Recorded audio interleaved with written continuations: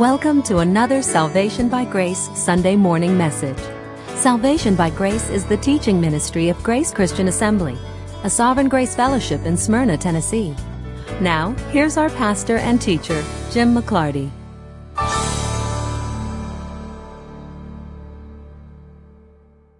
Hello there, you GCA audio listening type of person, you. This morning, after I had been talking for about 20 minutes, inexplicably, the power went out in the GCA building for just a moment, and then it came back on. And when it did that, it effectively erased the digital recording of everything I had said for those first 20 minutes.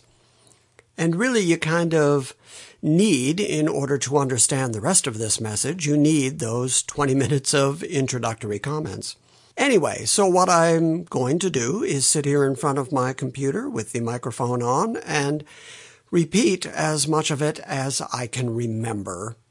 And then we'll rejoin the live broadcast at the point where the electricity came back on. We were able to fire the digital recorder back up, and I was able to record the rest of the morning. Of course, that also means that the recording of all the music at the beginning of the service and Micah reading Galatians 3 to us was all erased as well. Anyway, here's what I said.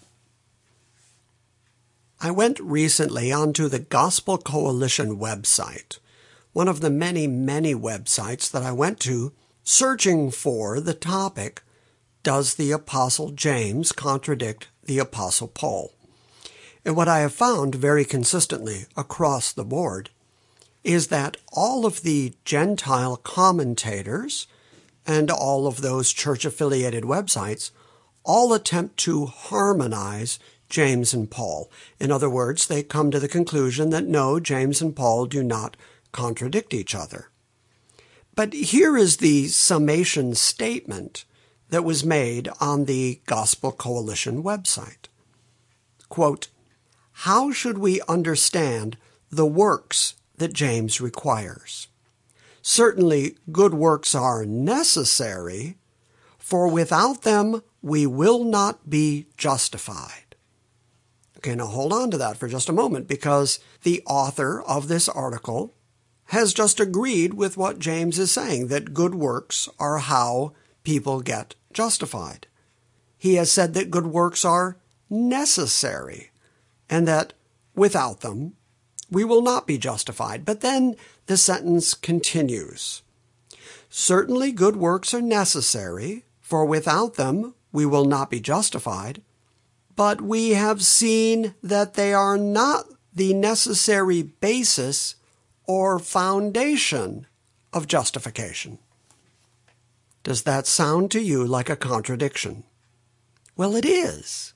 He has just said, you cannot be justified without good works, and then he said that those good works are not a necessary basis or foundation for justification. In other words, the phrase, certainly good works are necessary, is followed by the phrase, but we have seen that they aren't the necessary basis or foundation. And that's what happens whenever anybody tries to harmonize James and Paul. Across the board, I have looked and looked, I have read and read, I have looked at commentary after commentary, and the most common approach is that they try to harmonize the two and try to say that both Paul's writing and James's writing is directed toward the same person. And that's where the confusion kicks in, because when you say that James and Paul were both written to the same people group, that both of them had the same people in mind as they wrote, then you cannot help but say works are necessary, but not necessary for justification. And that is confusion. I have a book in my library. I'm not necessarily advocating for the book, but it's a book defending classic dispensationalism. And the title of the book is Things That Differ.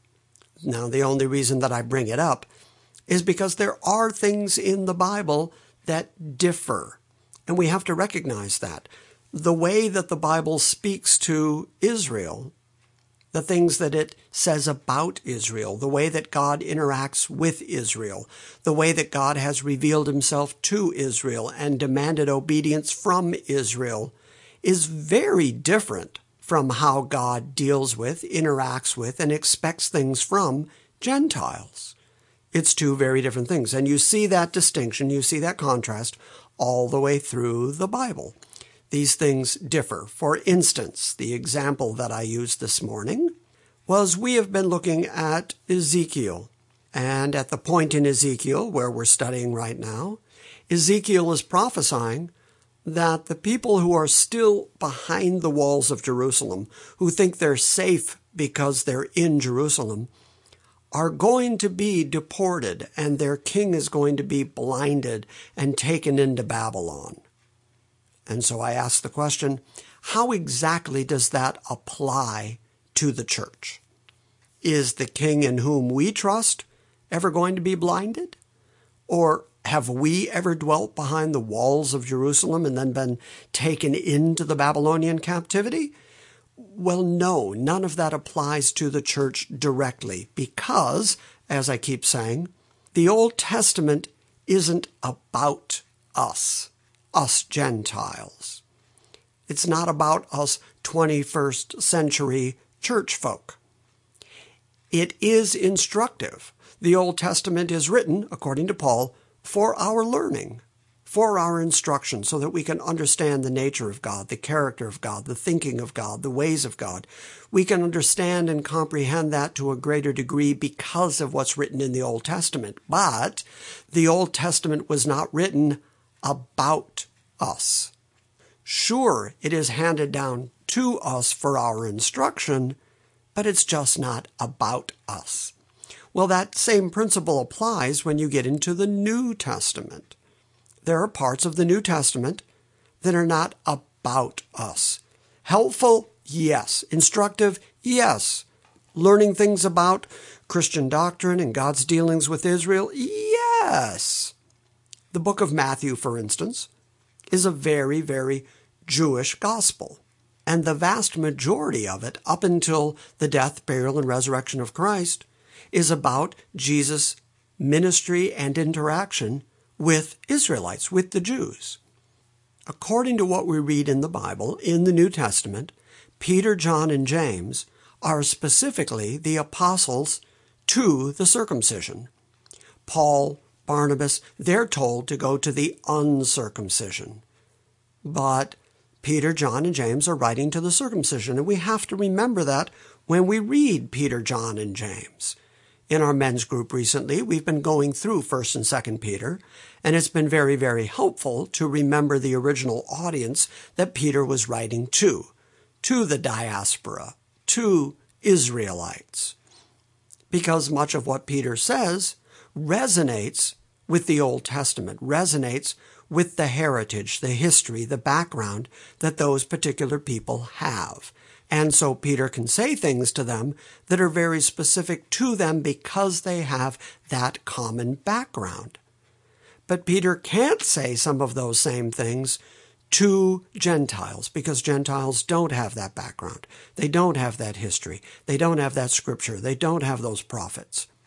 And so for the Gentile believers, Christ is a starting place. But to the Hebrews, to the Israelites, Christ is the fulfillment of thousands of years of prophecy and writing and expectation. My point is, that's different, and we have to recognize those differences. When we read books like the book of Revelation was written by John, who is an apostle to the circumcision. The book of Revelation is full of Hebraisms. The book of Revelation is full of references to things like the Ark of the Covenant, like the Holy of Holies, that really only apply to somebody who has that background, who has that knowledge base, who has the scripture where these things are described. If John were writing to a Gentile audience, then he brought up a whole lot of stuff that they have no background in. They have no reference point for it. John is an apostle to Israel, which is why so much of John's writing in Revelation corresponds with what Jesus said that's recorded by Matthew in Matthew 24. Because Jesus was talking among the Jews, among the Israelites, about things that are going to happen that are picked up in Revelation, and then you see the same stuff. Stuff that is rooted in Daniel and Daniel's 70th week and the 3.5 weeks. And as I've often said, every chapter of the book of Ezekiel is either quoted or alluded to in the book of Revelation. So the book of Revelation is rooted and grounded in Old Testament scripture and in Matthew, where Jesus is talking to Jews. That's going to be different than when Paul introduces the mystery of the Gentiles and the mystery of the rapture, the catching away of the church. All of that was revealed later and revealed specifically to the church and to the Gentiles, who are the people that Paul is writing to. We've seen a really good example recently of that kind of confusion in the fact that there were folks who claimed that on September 23rd, either the end of the world was going to happen or the rapture or some big thing was going to happen because there was an alignment of planets that placed certain planets somewhat near and inside the sphere of Virgo, the Virgin, in the star signs. And so since that was going to happen, they said, well, then that means that something significant like the end of the world is going to happen on that day. And they claimed that they were interpreting Revelation 12, which starts at verse 1 by saying, "And a great sign appeared in heaven, a woman clothed with the sun and the moon under her feet, and on her head was a crown of 12 stars. And they say, okay, the fulfillment of that is happening right now in the planetary alignments in the heavens, and it's lining up with the star signs and the horoscope, and therefore something's going to happen. But if you read Revelation 12, it's not just one verse, and it's all about Israel. It's not about what's happening in America. It's about what's happening in Israel. And a great sign appeared in the heaven, and a woman clothed with the sun and the moon under her feet, and on her head a crown of 12 stars. Verse 2 starts with, and she was with child, and she cried out, being in labor and in pain to give birth. And another sign appeared in heaven, and behold, a great red dragon, having 7 heads and 10 horns, and on his head were 7 diadems, and his tail swept away 1/3 of the stars of heaven, and threw them to the earth. And the dragon stood before the woman who was about to give birth, so that when she gave birth, he might devour her child. And she gave birth to a son, a male child, who is to rule all the nations with a rod of iron. That's clearly Christ. And her child was caught up to God and to his throne. That's the ascension. And, says verse 6, the woman fled into the wilderness, where she had a place prepared by God, that she might be nourished there for 1,260 days. That takes us all the way into the end times, in the 3.5 years when Israel's protected. My point is, it's all about Israel.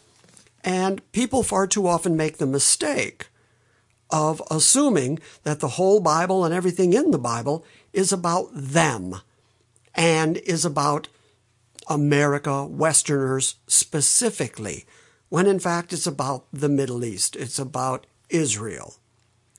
We also saw an example of that when there was a lunar eclipse here recently, an eclipse that could be seen by a swath, a portion of America. We could see it here in Nashville very well. But a couple times a year, there are eclipses somewhere in the world.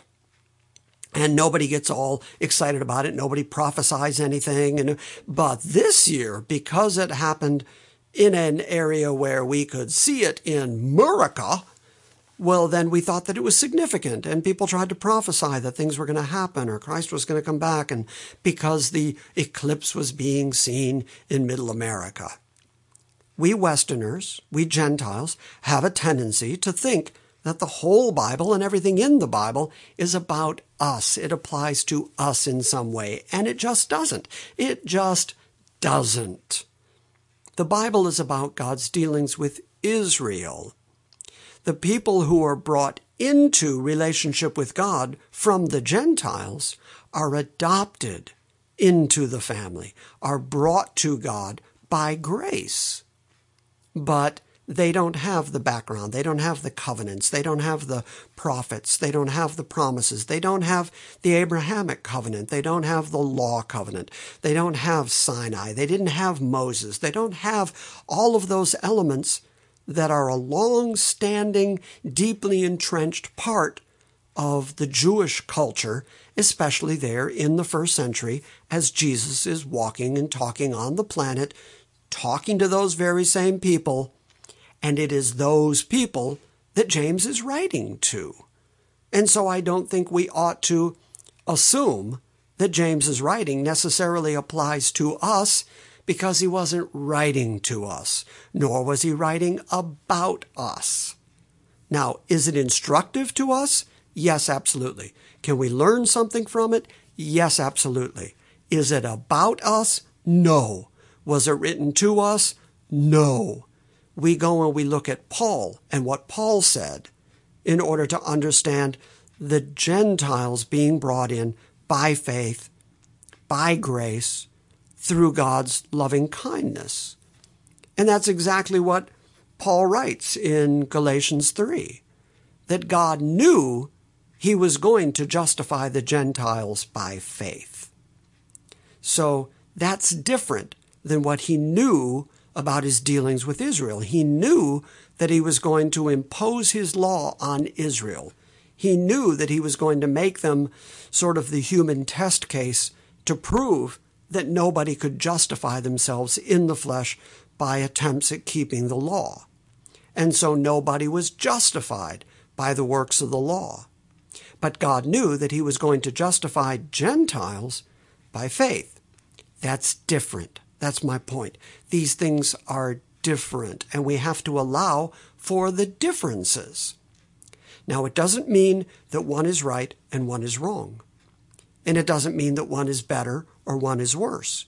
It only means that it's different, because the Bible is a compilation of books about God's dealings with Israel, and then Gentiles are added into Israel's promises of salvation through Israel's God, Yahweh, via Israel's Messiah, Jesus Christ.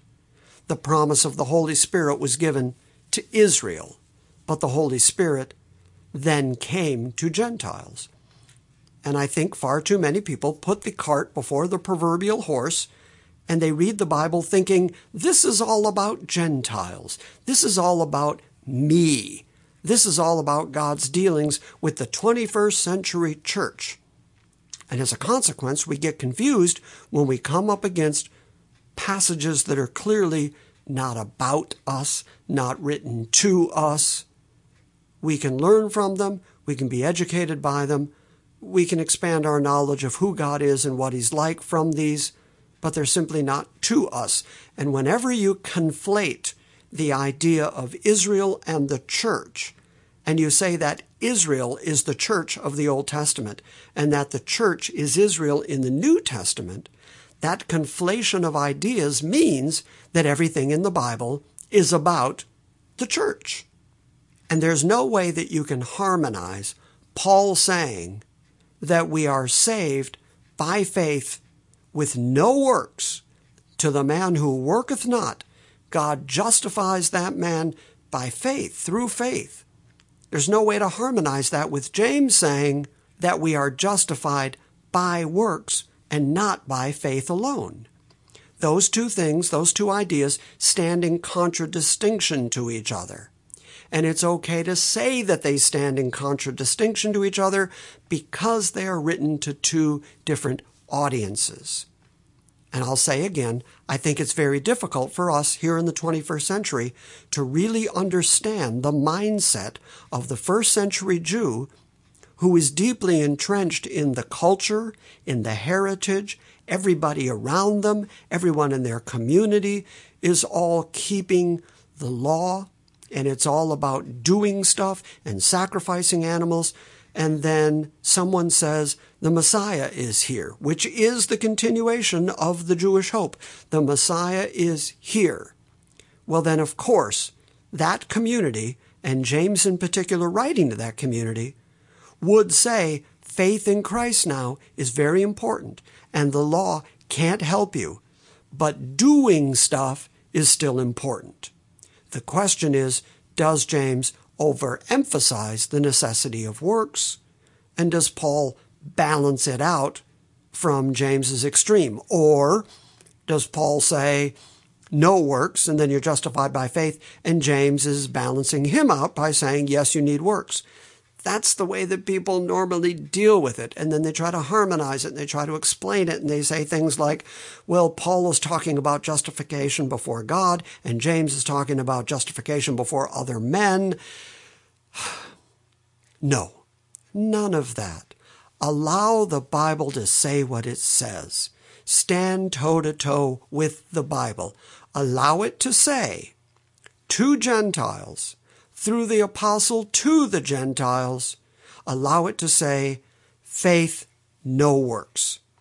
James, writing to a Hebrew audience, a Jewish group of people who have been keeping works for thousands of years, let him say, you're justified now by faith and works. Now, we may bristle at that idea. We, 21st century Gentiles, who have the advantage of all the Pauline theology and all the Pauline letters. We have the New Testament. We have a fuller theology. We may bristle at the idea that James would say it's faith and works. But remember the time and the place that James was writing. Remember the people he was writing to, and take into account that within that heritage, within that culture, works was a very vital part of their religion. And now Jesus has come along, the Messiah has come along, he identifies him. And by the way, remember, James didn't believe in his brother as the Messiah during Jesus' 3.5-year ministry. Apparently, it wasn't until after the resurrection that James understood that his brother was the Messiah. And so James is starting from that point. He's starting from being zealous for the law. He's starting from being deeply entrenched in Judaism. And now Jesus is the Messiah, and he is trying to figure out how to incorporate Jesus into the religion of the Jews. And the religion of the Jews is all about do stuff. And so James says, faith, not the law, and do stuff. And that's how you're justified. Now, somewhere in the midst of saying all that, the electricity went off. And all of that I said this morning disappeared. And I even said to the congregation, I think everything I've said so far has disappeared. Now, I was stomping my feet, and I was saying that I believe that not allowing the Bible to say what it says, not allowing James to speak and Paul to speak, and not recognizing what they said within the historic context in which they say it, is tantamount to being a denial of the Scripture, not allowing the Bible to just say what it says and then deal with it at face value based on what it says. Far too often people just ignore James or discount James or just don't preach on James or only take out the few phrases they like resist the devil and he'll flee from you. There, I like that. I can use that in a name it, claim it kind of way. But it's very difficult to find people who will treat the book of James fairly for what it says, not try to harmonize it with Paul.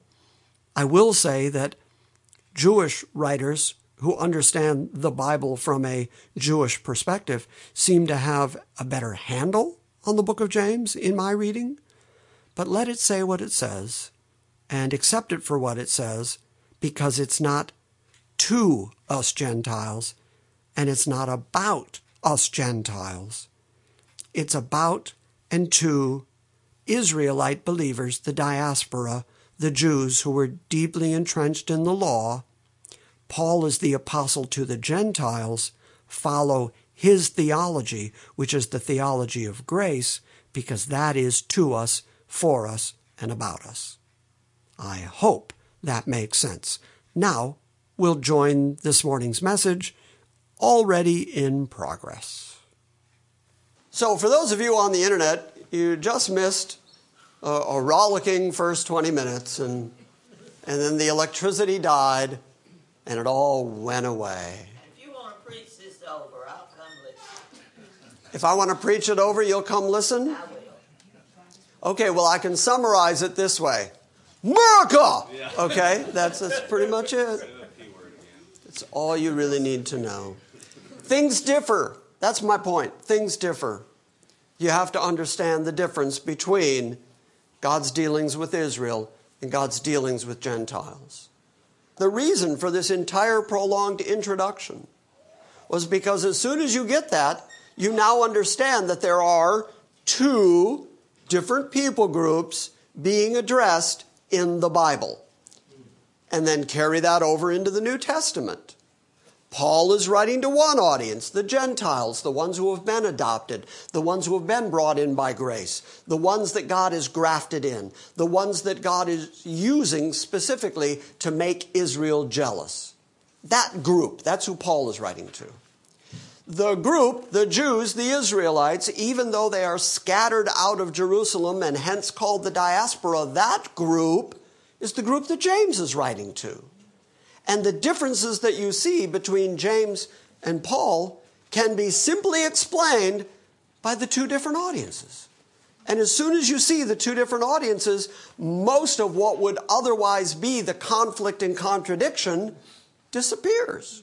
It just goes away. Now, people will continue to argue about it, and people will try to complicate it, and people will try to say, no, we can harmonize it this way or that way. But I argue it's not necessary to harmonize it. All that's necessary is to understand, what's that word? The Bible. All you have to do is understand that the Old Testament isn't about us. Written for us, Paul says, written for our admonition and learning, sure. But it's not about us. It's about Israel. And much of the New Testament is not about us. For us, yes. Educational, yes. Helpful, absolutely. But it's not directly to us. You want an example? We're not appointed to wrath. That's Paul talking to the people he's writing to, the Gentiles. We're not appointed to wrath. Why? Because our salvation is based on faith and based on grace. And so, since our salvation is completely secure, and Christ took our wrath in our place on Golgotha, for that reason, we are not appointed to wrath. Very good news. But, now that we know we're not appointed to wrath, what is Matthew 24 about? Wrath. It's about wrath. And people going through wrath.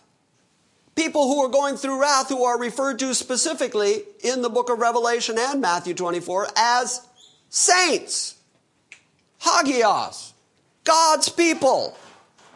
Who are they? Who are the people who are going to go through Daniel's 70th week if we're told we're going to be raptured?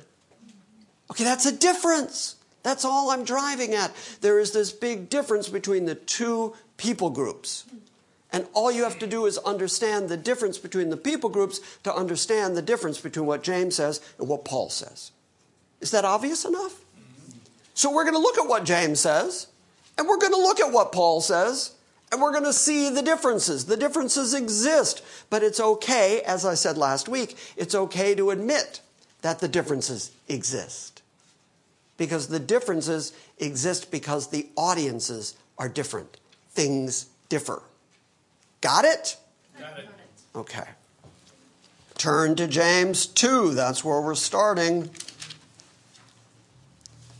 We will take the first part of the chapter as given, since we talked about it last week.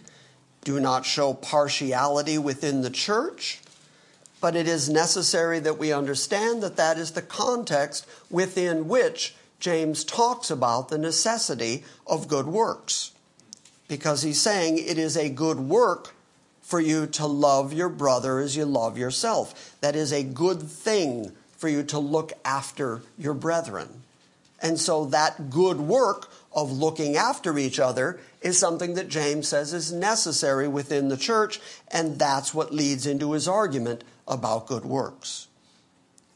Starting at verse 5, "Listen, my beloved brethren, did not God choose the poor of this world to be rich in faith and heirs of the kingdom which he promised to those who love him? But you have dishonored the poor man. Is it not the rich who oppress you and personally drag you into court? Do they not blaspheme the fair name by which you have been called? If, however, you are fulfilling the royal law according to the Scripture, you shall love your neighbor as yourself, you are doing well.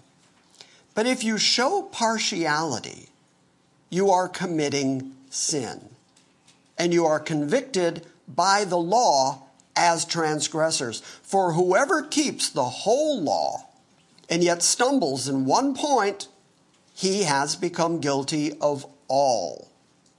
For he who said, 'Do not commit adultery,' also said, 'Do not commit murder.' Now, if you do not commit adultery, but you do commit murder, then you have become a transgressor of the law." This is an important thing to remember. Both Paul and James admit that the law can't save you because we are all natural lawbreakers. Notice also what James does here, though. He treats the law at Sinai, as one big cohesive unit, which is why he can say if you break any one part of it, you're guilty of all of it. The idea that the law is broken down into moral and ceremonial and civil is something that the church has manufactured over years. It's a standard part of covenantal theology and the desire to keep the law somehow imposed on the conscience of the church, the Gentile church. And as I stressed earlier, we weren't there. We're not part of that law. We're not part of that covenant. When the Judaizers came into Galatia and attempted to impose some part of the law, in that case circumcision, they tried to impose some part of the law on Gentiles. Paul withstood them adamantly because Gentiles aren't part of that covenant. You're not supposed to impose that covenant on the Gentile church because the Gentile church is saved by grace through faith. And so James and Paul agree that the law is one big cohesive whole. And you either have to keep all of it continually, constantly, perfectly, or you're guilty under the law. It doesn't matter if you say, well, the ceremonial parts of the law, like the priesthood and the animal sacrifice and the temple and all that, that's done away with. But then there's the moral law, and the moral law still applies to Christians. We still need to apply that part. But then the civil law, some parts of it, like building a fence on your roof or wearing mixed fabrics, that doesn't count. But some parts of the civil law about how you treat your neighbor, that still counts. No, the Bible doesn't do that. The Bible doesn't allow you to do that. The Bible always says that the law at Sinai is one big cohesive unit. You're either under it or you're not. And if you're in Christ, you're part of the not group. And because you're part of the not group, don't let anybody impose the law on you. Amen. Because you are saved by the grace of God without the works of the law. Isn't that exactly what we heard? Without the works of the law. Why? Because we're simply not under the law. The law is not imposed on us. And James and Paul both agree that if you are under the law and you break the law in any one part, you're guilty of the whole law. And if you're guilty of the whole law, what's the punishment? The wrath of God that is written right into the law. That God is going to judge lawbreakers. That's one of the definitions of sin. People who break the law. So you don't want to be under the law. You don't want any part of the law. People who say to you, you got to tithe. are trying to impose the law on you again. People who say you got to make sure you meet on the Sabbath, they're trying to impose the law on you again. Anybody who tries to live up to the law and then tell you that you have to live up to some amount of it too, they're not only deceiving themselves, but because misery loves company, they're trying to drag you down with them. Grace.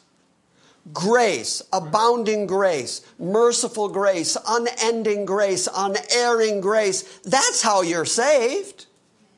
Now, should you react to that reality by living a life that is honorable to God? Yes, absolutely. And Paul agrees with that 100%. That we're going to walk in the good works that God has ordained that we walk in. Yes, absolutely. But that is a reaction to the fact that we are joyously saved by grace. And because it's grace, it had nothing to do with us. It had nothing to do with us. When God found you, you were filthy. When God found you, you were corrupt. When God found you, you were not keeping the law or doing well. He didn't look at you and say, there's one of the good ones. I need to go get him. God saves by absolute, complete, sovereign grace. That's how Gentiles get saved.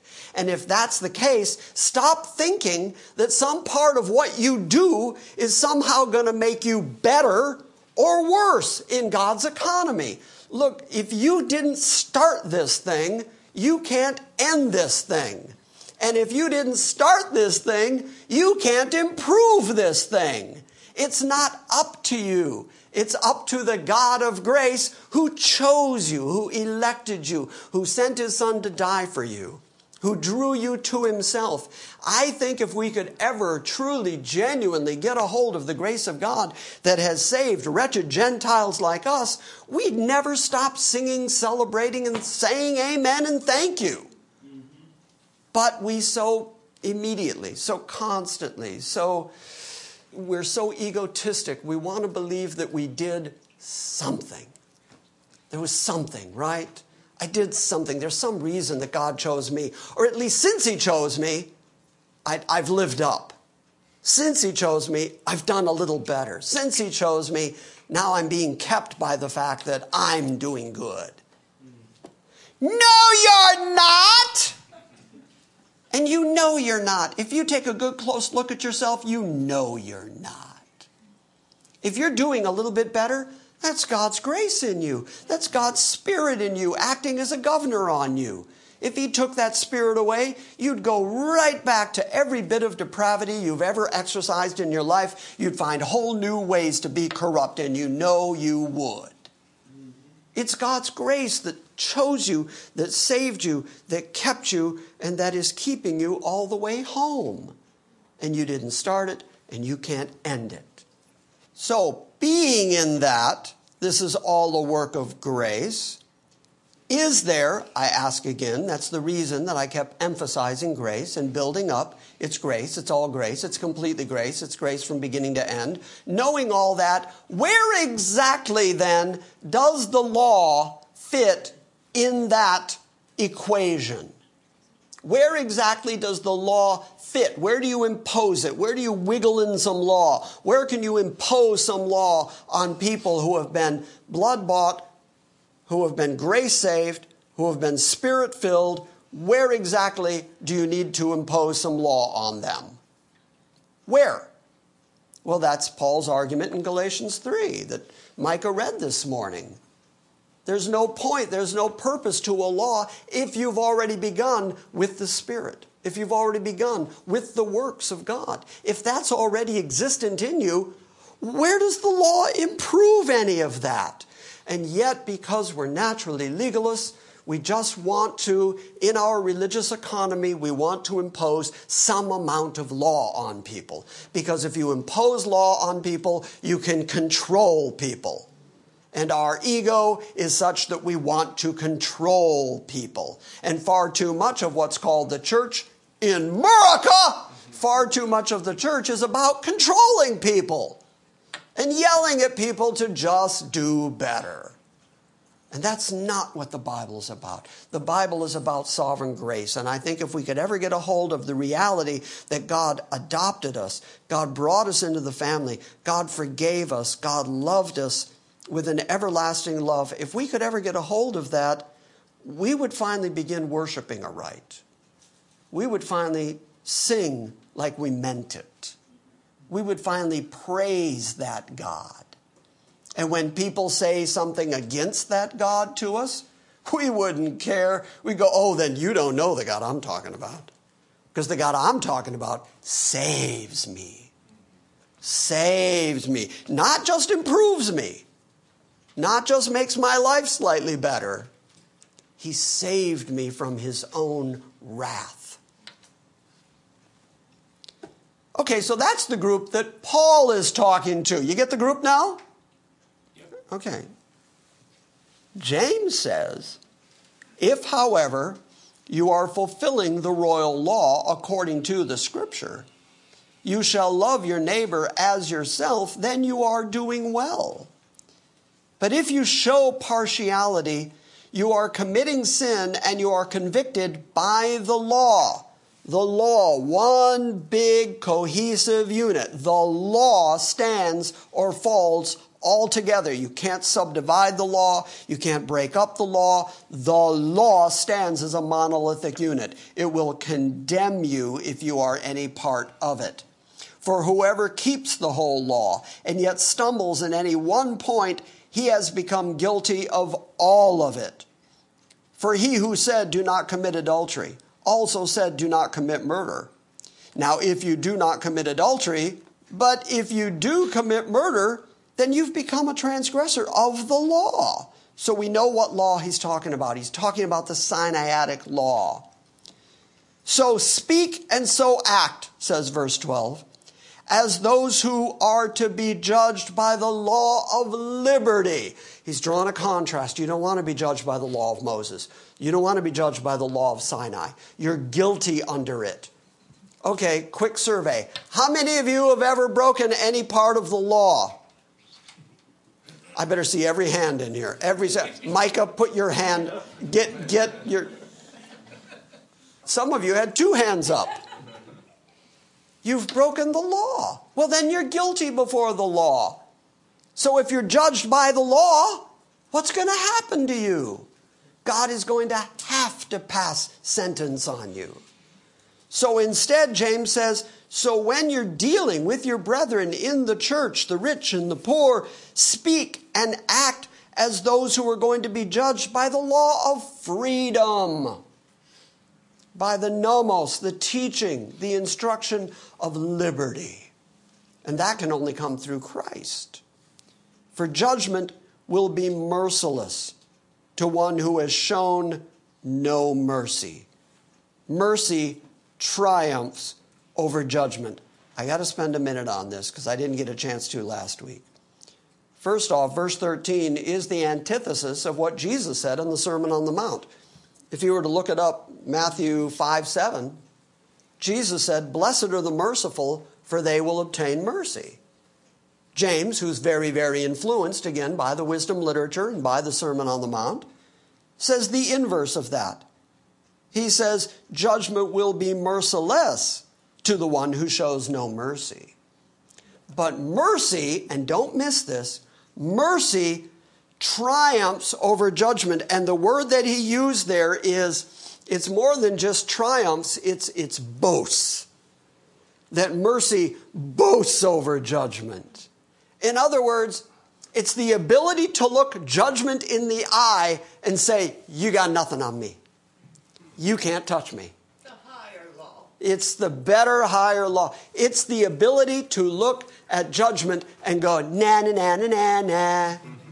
You can't get me, judgment. Why? Because mercy has taken over.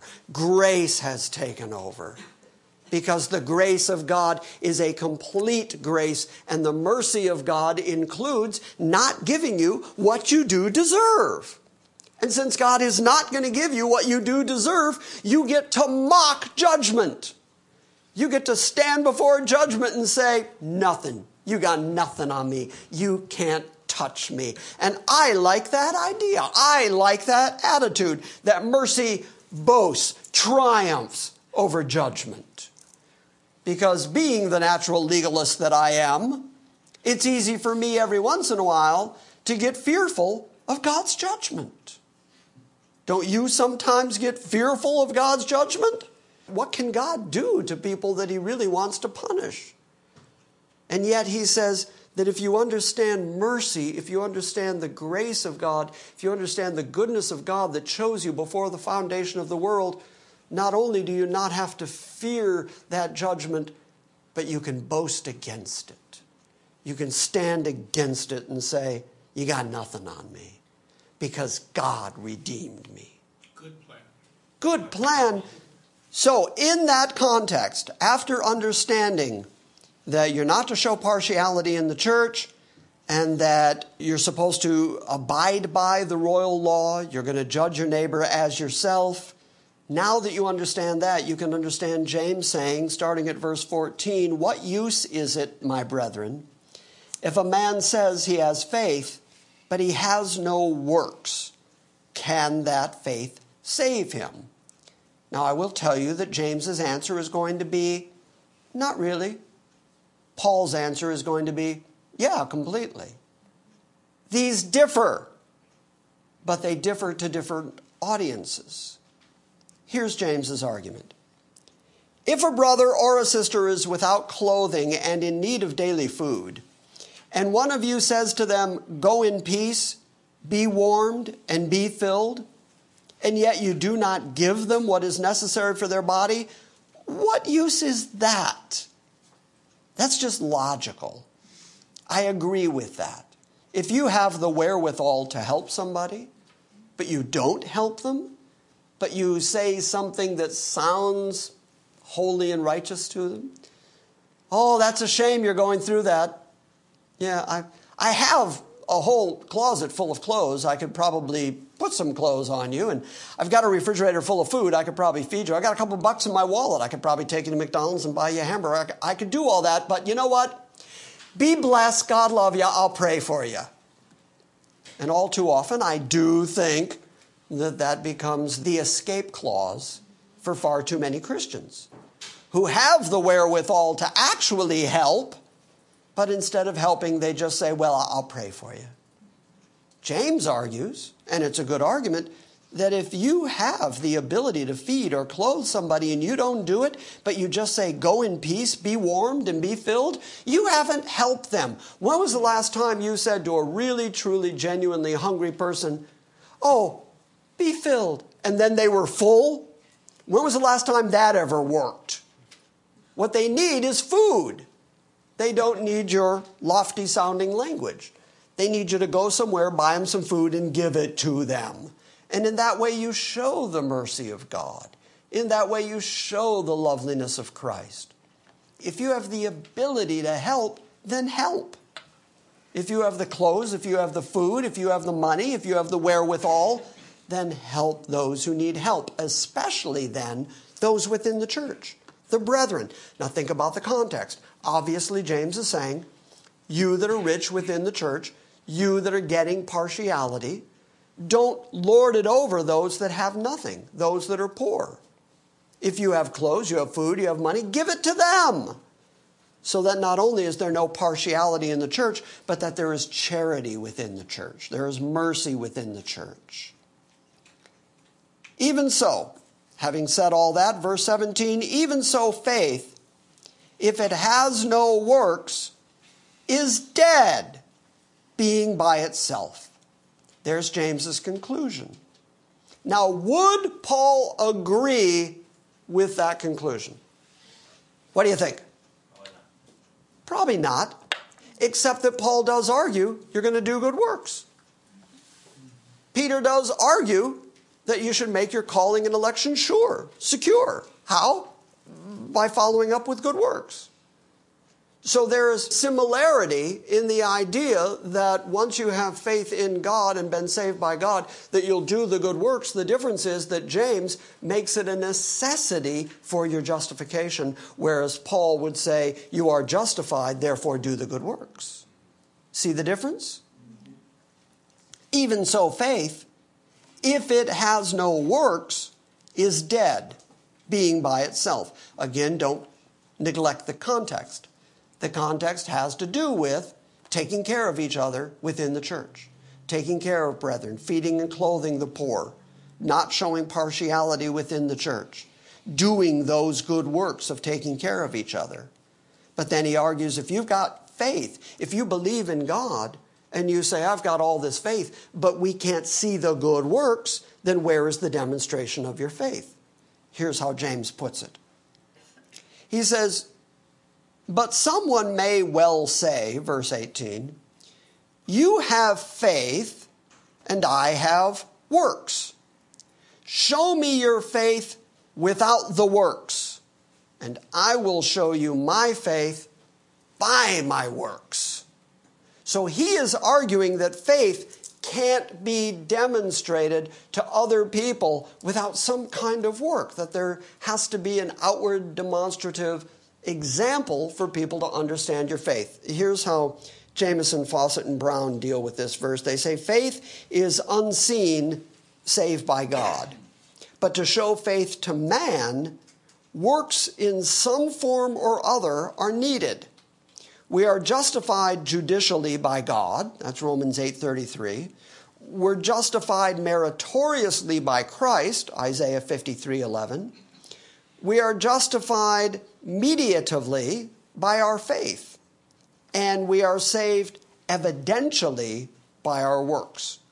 So the question here is not as to the ground on which believers are justified, but about the demonstration of their faith, and so is the case in Abraham, because he's going to bring Abraham up now. So again, this attempt to harmonize it all ends up saying, well, justification before God and faith toward God is something between you and God. But if you need to demonstrate your faith to other people, then you have to have good works to accompany the faith so that the faith is evident. That becomes the argument. The only problem with it is, I don't know if I accept the argument. And the reason that I don't know if I accept the argument is because I don't care about your judgment of me. If God is satisfied with me, and if God knows my faith, and if God has put his Spirit in me that has produced good works, I don't care whether you sit in judgment on my works to determine whether I have faith or not. That doesn't really mesh with the way I think. And I don't think it meshes with the way Paul thinks. But it is the way that James thinks. So we have to understand that James is arguing that your good works are a demonstration of your faith. Someone may well say, you have faith and I have works. Show me your faith without the works, and I will show you my faith by my works. And it's in that context that he says, you believe that God is one. That's right. Every Jew he's writing to would believe the Shema. They would all believe the Lord our God, he is one God. They would all believe that. But he then says, you do well that you believe that, but the demons also believe that and shudder. Now, I have used that verse out of context many times in my life against people who will say, well, I just generally believe in nature or God generally, but I don't believe in Jesus specifically. And I'm quick to point out, well, fine, but the devils believe that.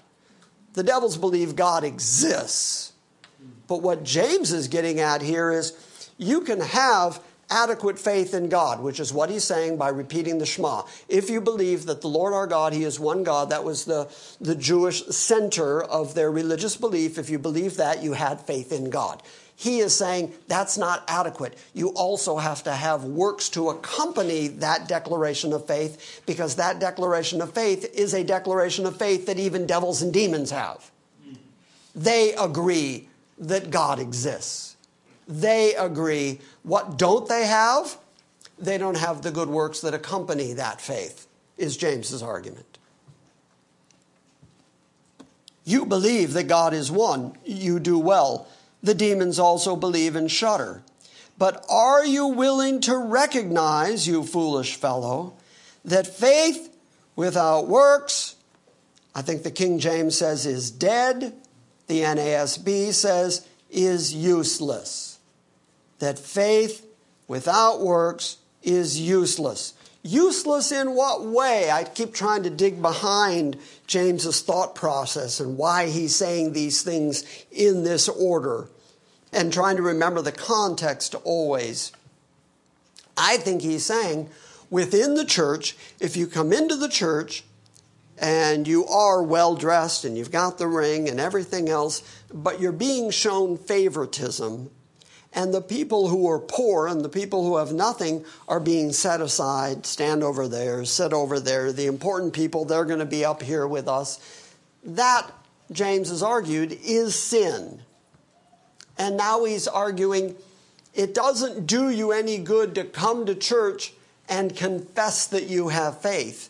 It doesn't do you any good to come and say, I believe in God and I believe the Shema and I believe God is one God. It doesn't do you any good to just do that if there are poor people with you who you could help but you haven't helped them. That seems to be the essence of the argument. But are you willing to recognize, you foolish fellow, that faith without works is useless? Was not Abraham, our father, justified by works when he offered up his son on the altar? Are you familiar with the story? Turn to Genesis 22 for a minute. Genesis 22 is where you find the story of Abraham sacrificing Isaac. And over the years, I have heard all kinds of allegories about the sacrifice of Isaac and people who have tried to draw parallels, correlations between Christ and Isaac, that Isaac was a willing sacrifice. I don't see anywhere in the story where Isaac's a willing sacrifice. I argue, and I think you'll see from the details, I think Isaac is us. Because Isaac, if we're going to allegorize, Isaac is the one who ends up with the fire underneath him and the sword of death over him. I mean, I don't know where that's Christ. Christ is the ram caught in the thicket. Christ is the substitute. Christ is the one who's actually sacrificed so that Isaac goes free. That's the way I see these details. Let's read it real quickly. Starting at chapter 22, we'll start at verse 1. It came about after these things that God tested Abraham and said to him, Abraham, and he said, Here I am. And he said, Take now your son, your only son, whom you love, Isaac, and go to the land of Moriah and offer him there as a burnt offering on one of the mountains of which I will tell you. Now recognize that before this, Abraham has been told, In Isaac shall your seed be called. In Isaac, your posterity is going to continue. And Isaac specifically is the child of promise. Not your firstborn. Not that one you had with the handmaid Hagar. Oh no, it's not Ishmael that's going to get your birthright. No, it's this child of promise who came about miraculously after you and your wife were too old to have children. He's the one through whom this great posterity is going to be more than the sands of the sea, more than the stars of the heavens. Those are going to be your descendants, and they're going to come through Isaac. Now kill Isaac. And so that's going to be a test. So Abraham rose up early in the morning and saddled his donkey and took 2 of his young men with him and Isaac his son. And he split wood for the burnt offering and arose and went to the place of which God had told him. On the 3rd day, Abraham raised his eyes and saw the place from a distance. And Abraham said to his young men, Stay here with the donkey. I and the lad will go yonder, and we will worship. And the implication is, we will return to you. Okay, now he knows why he's going up on the mountain. He's going up on the mountain to kill Isaac. And yet he says, we're going to go worship, and then we're going to return. We'll be back. Because he knows he has the promise that Isaac is the seed through which his entire posterity comes. So he believes that he's going to go and sacrifice Isaac just like God said, and that God is somehow going to have to raise him up again because God has promised it. Abraham took the wood of the burnt offering and he laid it on Isaac his son so that his son would carry it. And he took in his hand the fire and the knife. So the two of them walked on together, and Isaac spoke to Abraham his father and said, "My father." He said, "Here I am, my son." And he said, "Behold, there's fire and there's wood, but where is the lamb for the burnt offering?" And Abraham said, "God will provide for himself the lamb for a burnt offering, my son." That was his faith, that God was going to provide the lamb. Now, in the original Hebrew, there's two ways to read that statement. Either God will provide for himself a lamb, or God will provide himself a lamb. He will provide himself as a lamb. And so, whichever way you want to read it, it is still foretelling substitutionary atonement and that God is going to provide a lamb. So Abraham is going up there with his son with the intention of killing his son, believing that God is not going to let that happen, or God's going to raise him up from the dead, but God's going to provide a sacrifice that's suitable for God. They came to the place of which God had told them, and Abraham built an altar there, and he arranged the wood, and he bound his son Isaac, and he laid him on the altar on top of the wood. At that point, do you think Isaac figured something was up? Oh, wait, I thought God was going to provide a lamb. Abraham stretched out his hand, and he took the knife to slay his son. But the angel of the Lord called to him from heaven and said, "Abraham, Abraham." And he said, "About time." No, I'm sorry. And he said, "Here I am." And he said, "Do not stretch out your hand against the lad, and do nothing to him, for now I know that you fear God, since you have not withheld your son, your only son, from me." By the way, interesting phrase. Was that his only son? No. He had Ishmael with Hagar. But in God's reckoning, that's your only son, because that's the son of promise. That's the one who your posterity is going to go through. That's the one that has the land promise. That's the one who's going to carry the Abrahamic promise. So that becomes your only son.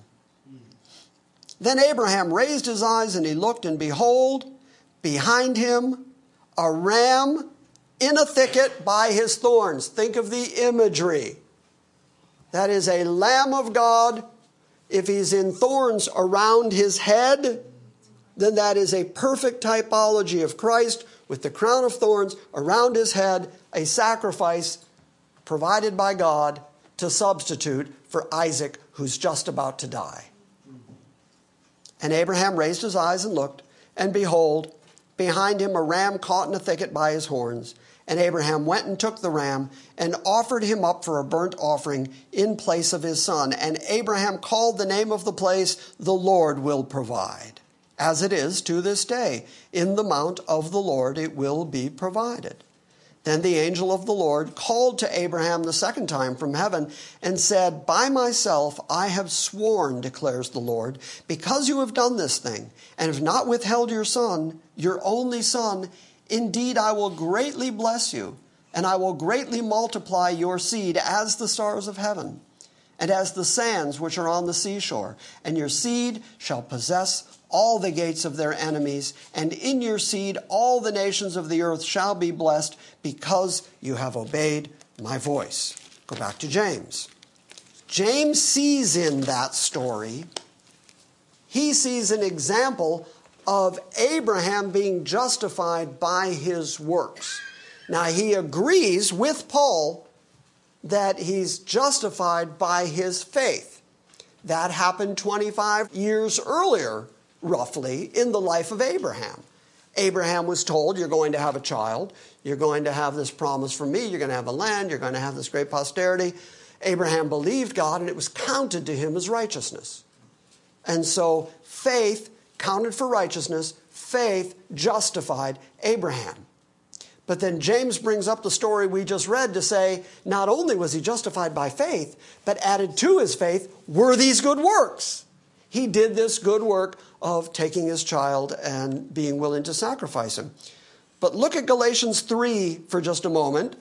which was read for us this morning by Micah. Galatians 3, starting at verse 6, says, this is Paul's take on it, even so Abraham believed God, it was reckoned to him as righteousness. Therefore be sure that it is those who are of faith who are the sons of Abraham. The scripture, foreseeing that God would justify the Gentiles by faith. Look at how specific that language is. Paul says, God knowing that he was going to justify Gentiles by faith. He didn't say Israelites. He didn't say he's going to justify the Israelites that way. He's going to justify the Gentiles, and God knew he was going to do that. Therefore, Abraham, while still a Gentile, was justified by his faith, so that all those who are likewise justified by faith. What did I just say? Why are you? Abraham's a Gentile? Sure. Yeah, Abraham came out of Ur of the Chaldees. Oh, okay. He was the first Hebrew, which means wanderer. He was the first one who was told, go to a land, I'll show it to you. Before he was even circumcised, before God began the posterity of Israel through his seed, at that point, God chose him, brought him out of Ur, and made a covenant with him. An unconditional covenant with him. And so Paul's argument, which is a brilliant argument, is if God could do that for Abraham and give him righteousness in exchange for faith, well then, to every other Gentile on the planet who has faith, God also accredits righteousness. He justifies him. Where does work show up? It doesn't. Not in Paul's economy. Not in Paul's thinking. Why? Because Paul's talking to Gentiles. When talking to Gentiles, he brings up that God was foreseeing that he would justify the Gentiles by faith. That's why he preached that good news beforehand to Abraham, saying, all nations, not just your nation, not just Israelites, not just Jews, but all the nations will be blessed in you. So then those who are of faith are blessed with Abraham, the believer. The emphasis is on the believing, on the faith. The Gentiles are justified by God through faith. Turn to the book of Hebrews for a moment. Turn to Hebrews 11. Now, I think it's arguable that Paul, if he didn't write the book of Hebrews, the theology is certainly Pauline, but it's also being written to a Hebrew audience, obviously, hence the name. The early church fathers, when they collected the books of the New Testament, always put the book of Hebrews in with the writing of Paul. They believed that Paul was the source for the book of Hebrews. So we get a little insight into the Pauline thought on Abraham killing Isaac. Here's what it says in Hebrews 11:17. By faith, Abraham, when he was tested, offered up Isaac, and he who had received the promises was offering up his only begotten son. It was he to whom it was said, in Isaac your descendant shall be called. He considered that God is able to raise people even from the dead, from which he also received him back as a type. In other words, when Paul looked at that same scenario, he didn't come away with his works justified him. Instead, he said he did that because of his faith. He put the emphasis back on the faith that justified.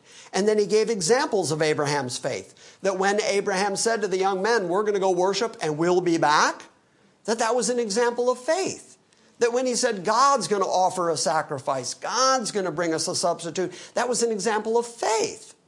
So James viewed it and said, that's a work. And that work helped give example to the justification that Abraham already had by faith when he believed God in the first place. Got that? Paul says it's an example of Abraham's faith and continuity of his faith continuing on. So they're both looking at the exact same moment in Hebrew history, and they're seeing it from two different views. One is arguing the works demonstrate the faith. The other is the faith is the reason for the works. It's different, but it's also similar. And it's written to two different audiences, one of whom believes in doing good works, who have had 1,400 years of the law, and the doing and the doing and the doing. And to that audience, James can emphasize that you don't just have faith, but you have to have works that give example to the faith. And he uses Abram as his example. To Paul, writing to Gentiles, he says it's faith, it's all faith. Your justification comes by faith. He looks at the same example of Abraham and says, see, it is faith. Get it? Yes. Okay, that differs, but it's okay to say it differs. It's impossible to harmonize the two outside of saying that they both agree, faith and works. It's where you place the emphasis. So now James says, and then we'll be done. I'm sorry to keep you, but I'm back in James. I'm in chapter 2. I'm in verse 21. Was not Abraham our father justified by works when he offered up Isaac his son on the altar? You see that faith was working with his works. In other words, the way that you see that Abraham's faith was at work was because of the works he did. So he keeps putting the emphasis on the work. You see by the work that that is an example of his faith. You see that faith was working with his works. And as a result of the works, his faith was completed or perfected, filled up. And the scripture was fulfilled, which says, and Abraham believed God, and it was reckoned to him for righteousness, and he was called the friend of God. So he goes back to that first event, 25 years earlier. Abraham believed God, it was counted to him for righteousness. That's Abraham being justified. But then he says, when Abraham took Isaac up to sacrifice him, those were works that were an example of his faith, and by that example, he completed or filled up his justification and his faith. You got all that? Now, the next part is going to be really easy. You see that a man is justified by works and not by faith alone. I was being sarcastic when I said the next part's easy, because this is where it gets really thick now. Because you see that a man is justified by works and not by faith alone. Now he's making works part of your justification. Paul says, Ephesians 2, you know this, 8 and 9 says, for by grace are you saved through faith. And that's not of yourself, it's a gift of God. It's not of works, so that no man can boast. That's the inverse of what we just read. Romans 3:28, for we maintain that a man is justified by faith apart from the works of the law. Galatians 2:15, we are Jews by nature and not sinners from among the Gentiles. There's separation, there's distinction. Verse 16, nevertheless, knowing that a man is not justified by the works of the law, but through faith in Christ Jesus, even we have believed in Christ Jesus, so that we may be justified by faith in Christ and not by the works of the law, since by the works of the law no flesh will be justified. So justification is not by works, according to Paul. Next week we are going to start by reading the first 16 verses of Romans 4, because Paul is going to become adamant at that point that we are justified by faith with no works. He's going to say, to him that worketh not, to him that does no works, God justifies him by grace, if he has faith in Christ. And we're going to talk again about the apparent contradiction between that and James saying, you see that a man is justified by works and not by faith alone. Can you see now why, if you take what Paul says and what James says and try to apply both parts to Jennifer, she's going to get confused, because we're going to end up saying what I read to you at the beginning of today. We're going to end up saying works are absolutely necessary, but not really. They're not the ground or the basis of your justification, but they are. And she's going to say, well, what is it? What are you trying to teach me? What do you want from me? Do I work or not? Where's my justification come from? And that is a result of collapsing the idea of the church and Israel. You got to keep them separate. You have to recognize that they differ, and you have to recognize who the different biblical authors are writing to and writing about. If you don't do that, you'll get confused, as Jennifer just was. Well, yeah, well, nearly. Don't you have something to say for yourself? She's got nothing. So, all right, I'm sorry to keep you quite that. I'm not sorry to keep you that long. How much time can you give God? Can you give him 2 hours? You know, what do you want? There, I just made you feel guilty. So, I hesitate to say this. Go ahead, what are your questions? Okay. Can James and Paul both be right if James is saying you have to be justified by works? And added on to that, it seems like James is a little bit contradicting himself because he talks about keeping works, you know, if you transgress any part of the law, you've transgressed the whole law. So, I don't know. I think James and Paul both agree that you can't be justified by the law. They get that. They both agree with that. But last week, Megan asked the same question. She said, well, then are we saying that James is wrong? I don't believe that I have the jurisdiction to say James is wrong. All I can agree is that James and Paul have different emphases. And the reason that I'm okay with that difference is because of the different audiences and because of the history of the audience of the Jews and the religion of the Jews that is all involved in do stuff. I emphasized last week, and I'm going to do it again, and I'm glad you brought it up for this reason. The people that James is writing to are a unique people in human history. There will never again be a first generation of Jews being converted to Christianity. Right. That is a unique and distinct moment in time. And James is writing to those people. And this is the transition from 1,400 years of do stuff to faith in Christ.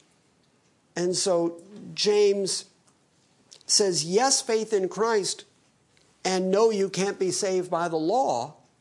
But then he puts an emphasis on continuing to do works, but he puts a new emphasis again on it by saying, but your works demonstrate that you have faith.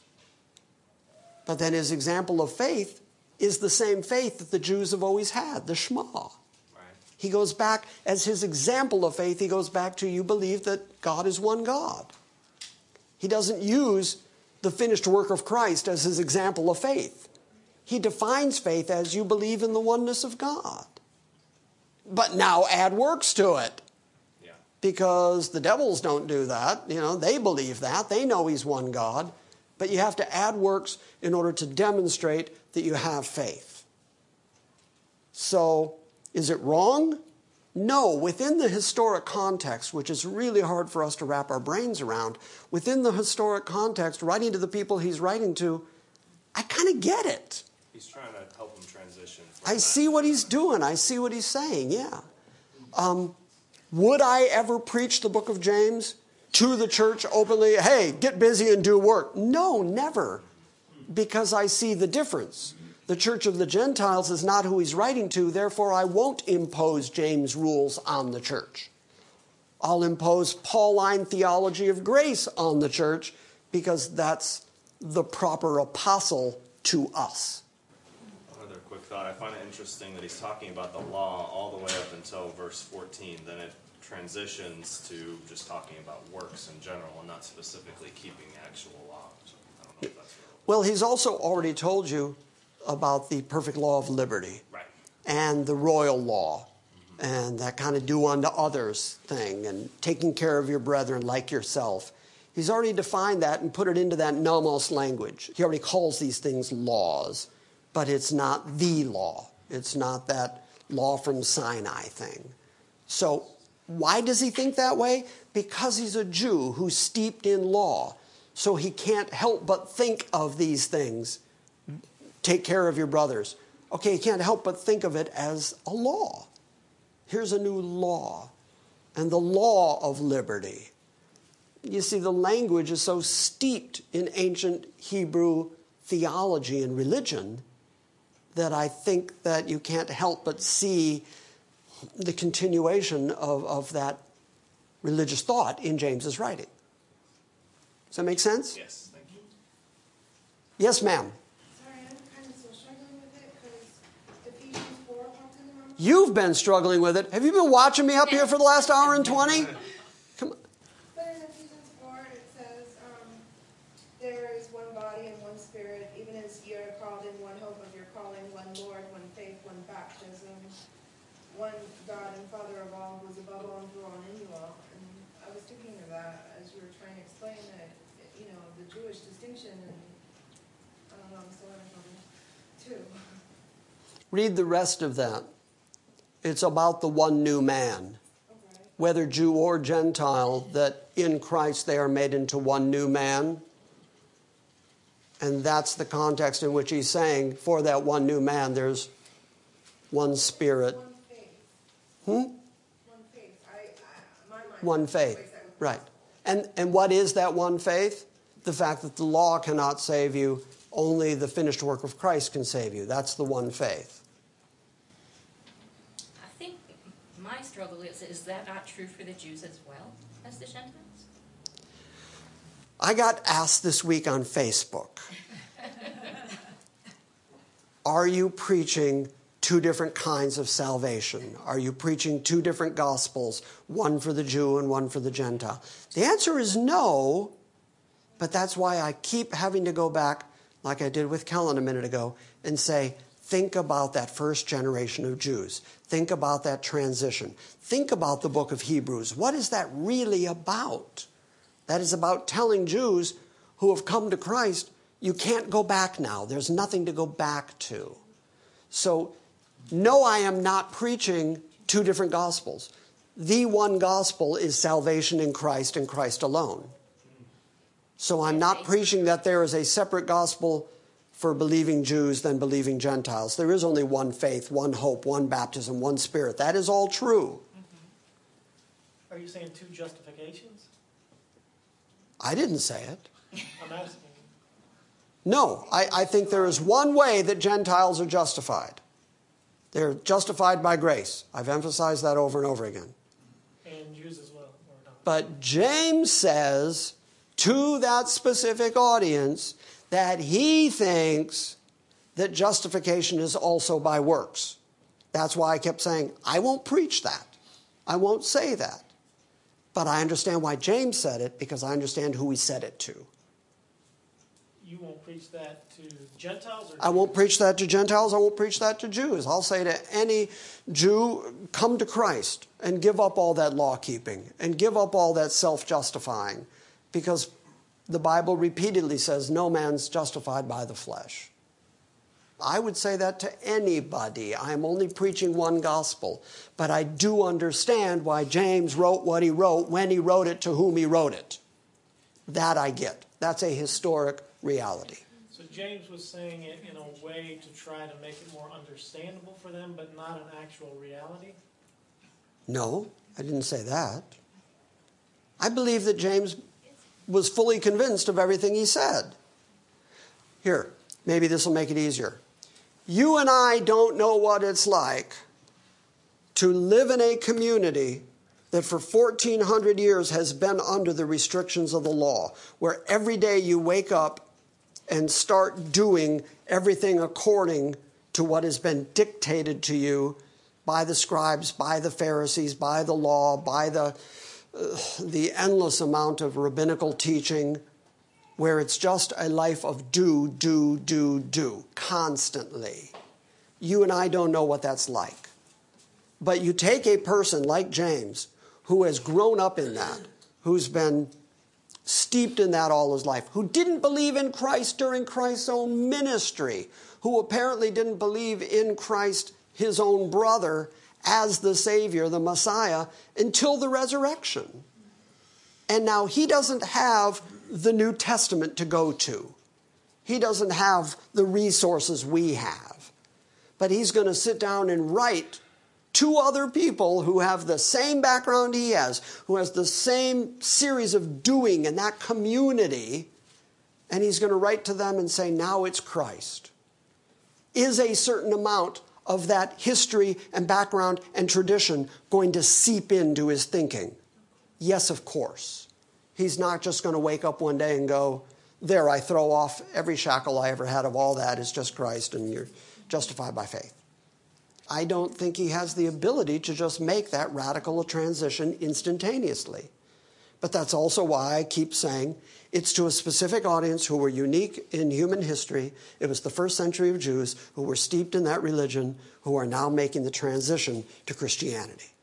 There's a tension between James and Paul, and that tension exists.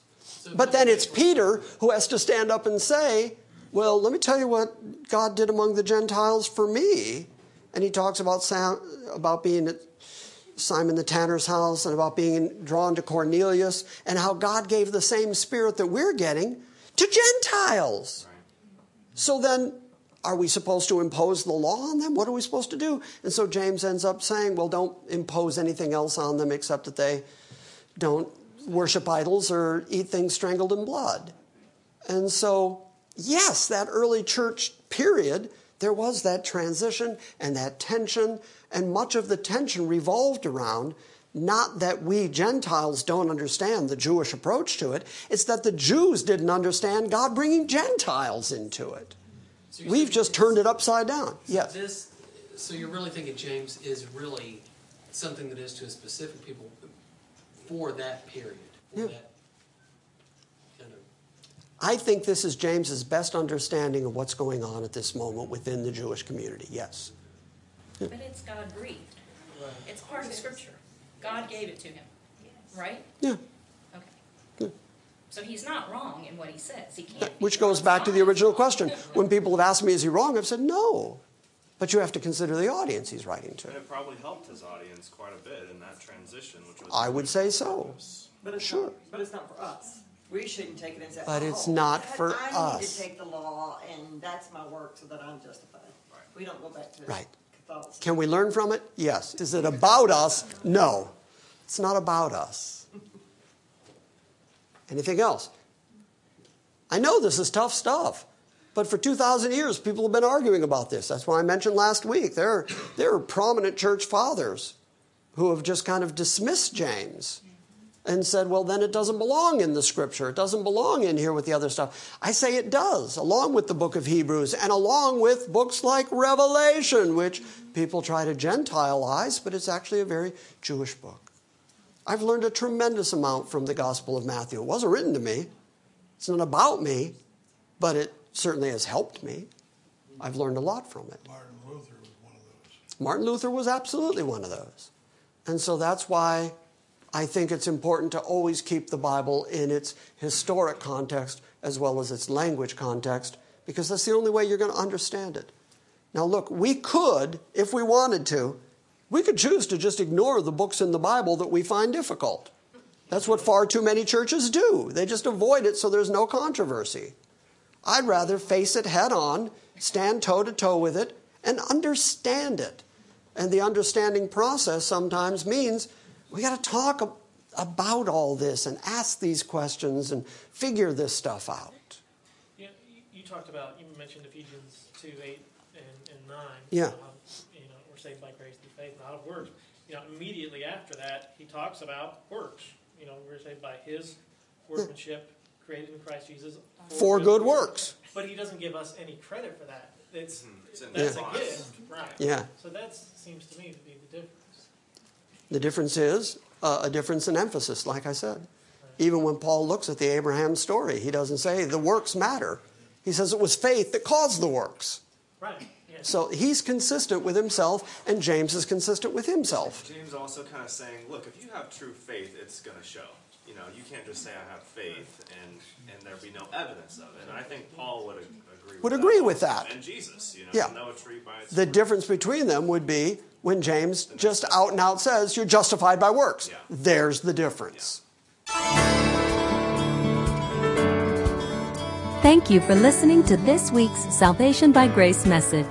We welcome your feedback and encourage you to visit our website at salvationbygrace.org. And we invite you to join us next time when we gather around the Word and study the sovereign grace of God.